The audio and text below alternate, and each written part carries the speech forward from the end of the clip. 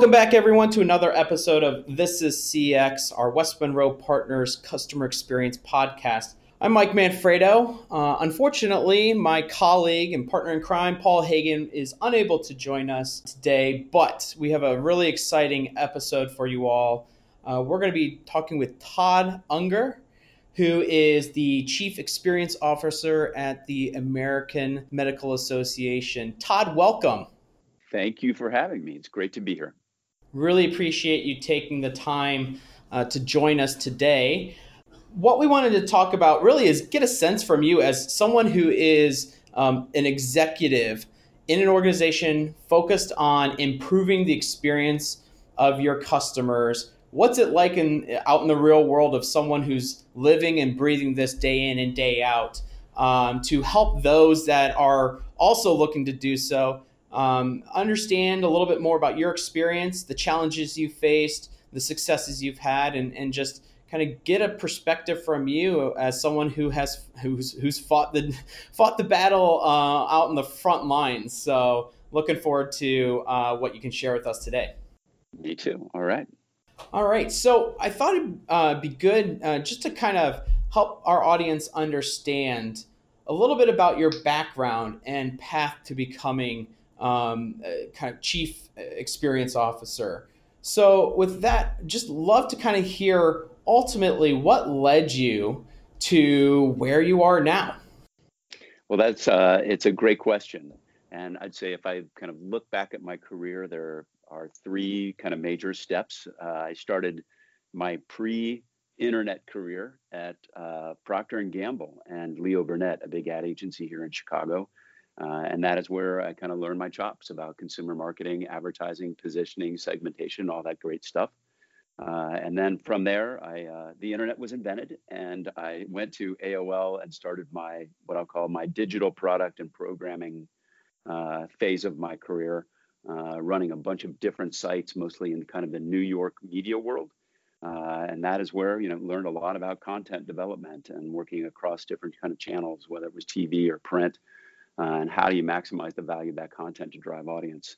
And then the final step before my arrival here was at the not very closely related daily racing form and horse racing, but that was my entree into digital commerce. It was a business that sold digital subscriptions to data. And we had a betting platform, and it was all about customer acquisition and content marketing. And the funny thing is, it's really those three things I'm building here. So as I kind of look at what building a customer experience involves at the AMA, it is about establishing, one organization that has the consumer marketing orientation of Procter & Gamble, the digital publishing expertise of a New York Times or Washington Post, and an e-commerce and data platform like an Amazon, and to have all three of those things working in tandem, because the most exciting thing about customer experience right now, it is where marketing, technology, product, content, and commerce, they all come together in a new way that's not really been experienced before. Interesting. So obviously, it sounds like you're in the midst of kind of bringing that together and building that capability within the AMA. Is that what prompted the organization to ultimately create an executive level role to focus on experience, or what was kind of the reason why the organization ultimately wanted to go this route to have a dedicated leader focused on this? I think there was definitely the recognition that we needed to this organization needed to come up to speed really quickly on digital capabilities, both to maximize the impact of the mission work that we do here, but also to figure out how we connect more effectively with members and prospective members. And those two, the mission and membership thing that I learned very quickly is how closely interrelated they are. And when I came here and noticed that our basic problem was that folks out there did not know of all the great stuff we were doing on the mission side. And so in terms of a value proposition of this organization, they just didn't have the clearest picture. And since we're not like other organizations that have a ton of live events, or where I'm having a lot of live interactions, and people aren't buying something from me and having it delivered every day. it was clear that like that experience was going to have to be, built somewhat from scratch and really leveraging digital platforms to have it scale. Yeah, and I guess I probably should have asked you to take a step back. For those of our audience who aren't familiar with the American Medical Association, or they've heard of it, but they don't know necessarily the details. Can you just share real high level? Obviously, it sounds like it's a vision driven organization, but can you just give kind of the 50,000 foot intro to what the AMA is, so people understand the organization? Absolutely. The AMA is the physician's powerful ally in patient care. And we do that in four ways. We represent physicians with a unified voice to all of the different players in the healthcare space, not the least of which is government, pharmaceutical companies, insurance companies. We remove the obstacles that interfere with patient care. That's why physicians get into medicine, to treat patients. And there's so many obstacles that are being inserted in the way of that. We're leading the charge on confronting today's public health crises, opioids, high blood pressure, prediabetes. And then finally, and something not a lot of people know about, is we are driving the future of medicine. And we're working on the big problems that keep us from really getting to the next level. Things like data interoperability, digital health, payment for telemedicine, things of that nature. So that is what the AMA is doing, and it is moving fast and achieving a lot on behalf of patients and physicians. Excellent. And so, just for clarification, it sounds like obviously your primary customer in which you are engaging are at a broad level. It's the physicians, correct? Yeah. So my main kind of customers at this point would be physicians, including residents and medical students. And then there's a broader kind of circle around that of the people that are involved in the healthcare space, Right. that are paying attention to our mission and what we're thinking about and doing. Excellent. All right. So, with that kind of a little bit more intro into AMA and your role, just again more kind of a little bit understanding of the role. Where is the position structured within the organization? Kind of operationally, what does that function look like in the organization? What's the reach? How do you and your team operate within the organization? My actual kind of group here is called Physician Engagement at the AMA, and I do at this point report into our CEO. So it's along with all of my colleagues who in the kind of senior management of this organization, we're working together to figure out how we leverage all of the mission work and the assets of this organization to actually engage with physicians. So my team is comprised of a bunch of different kind of groups. There's the kind of I'll call it like the membership marketing infrastructure of that, everything from, basically direct marketing, which would include everything from direct mail to digital advertising and analytics and things like that. Digital publishing, which is a new kind of skill set and organization within the AMA, reports up into me. We have program development, folks that are developing those programs for students, for residents, and for specific physician segments. Customer service also reports up into me, as well as our creative team and creative services. Interesting. So, as an executive that focuses on improving the experience of your physician members, it sounds like you have quite a bit of reach in terms of the day-to-day operations to being able to improve the experience versus maybe an organization where it's a little bit more a center of excellence, kind of a smaller group that tries to influence. Does that sound right?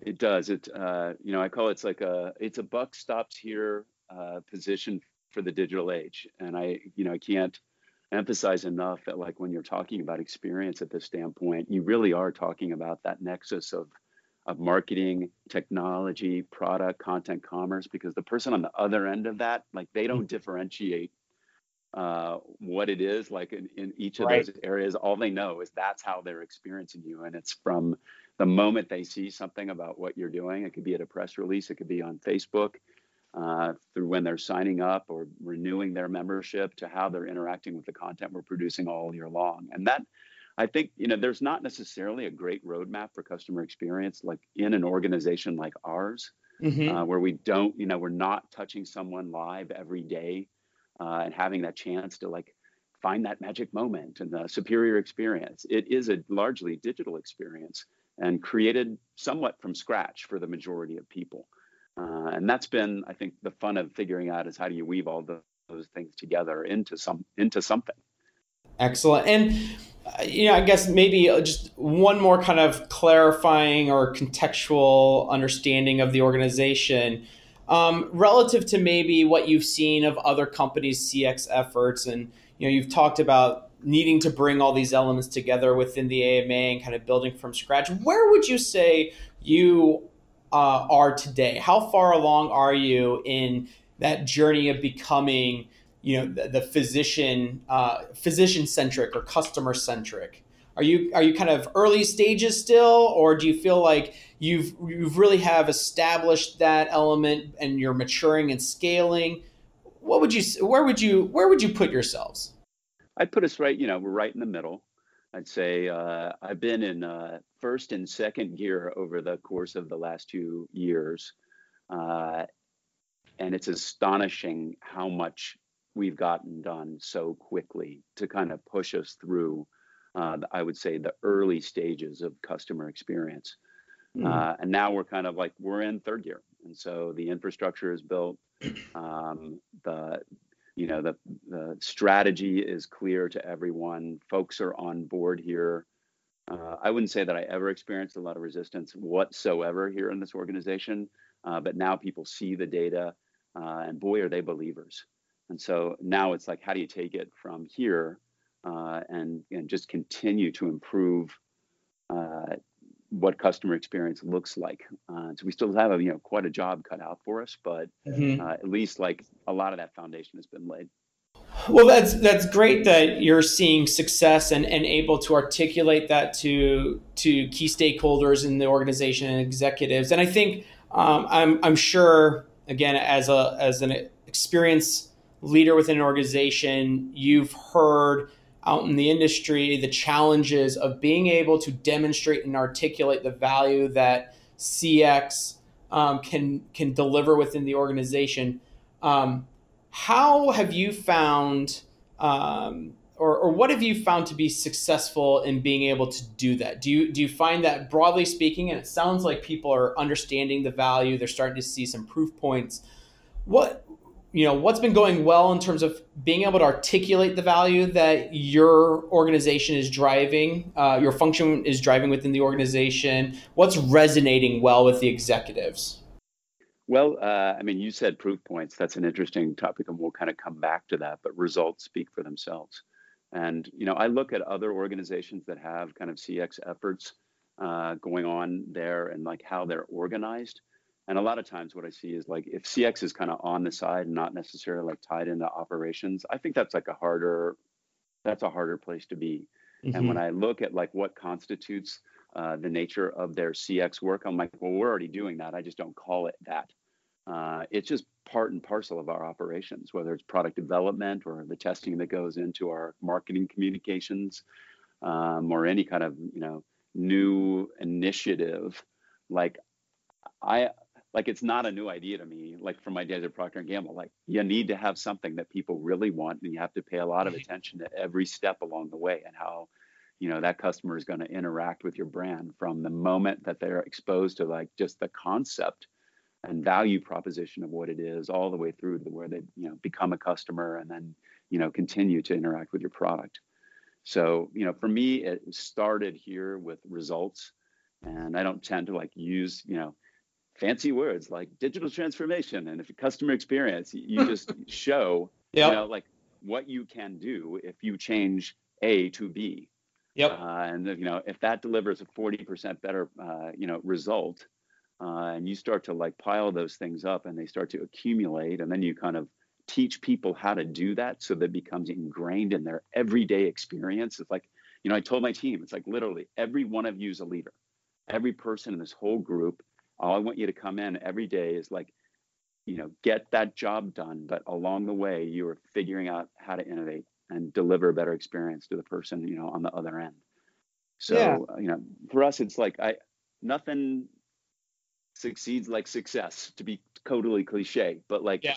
people love results. And Yep. this is a part of the organization that is so data driven and has such the velocity of wins and results and success points is what has fueled the further momentum.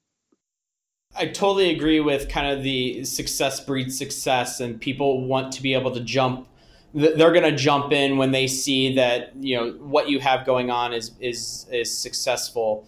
Um, how did you kind of get that initial buy-in? Because I think that's certainly where for those folks that are trying to get a focus to get their organization to focus on CX, where they're fighting for resources across the board. And I think you hit on another important topic or point, which is, a lot of this is more on CX is more of how you do business, right? Versus something special Yeah. that needs to be, handled special within the organization. It's really just a way we do things. But how did you work to build that initial buy-in on this is the right way to do it, where you didn't have as many of those maybe quantifiable wins or proof points? Well, I'd say in a few different ways. One is, when I came in, I'm chief experience officer. People are like, "What is that?" And so I had to kind of quickly paint a vision of what like customer experience actually was, and what my purview was here. And I probably spent, a week or two kind of talking to every person in this organization and including a lot of physicians to figure out what an initial roadmap might look like and what are some of those preconceived notions we might challenge. Because as a newcomer, I had a pretty broad purview of just changing the way people did things. And then I did a few of those things. Like when you have like your span of control, you can kind of look at things that you can personally make the decision on, which is the membership marketing part of that. And I looked here organizationally and said, like, why is it taking so long for us to send out an email, and why isn't it generating the kind of response that we want? That's something I could kind of attack quickly and roll up my sleeves and sit down with a graphic designer and hammer out new templates, teach people the mechanics of how to test two different versions of an email, and then start to show the success that we had with that. And then the third thing is in my kind of travels around kind of pitching my vision about where we're going to go, there are people that naturally kind of raise their hands in other parts of the organization that says, like, I really love what you're doing, and can we do something together?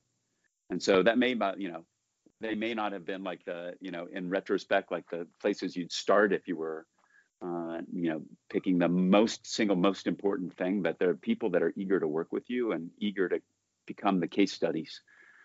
Some of those relationships that I developed and those projects that we worked on, they did kind of like evolve into actual official collaborations that are strategic to this organizations. And other ones are just ways to put quick points on the board and show people like we were headed in this direction.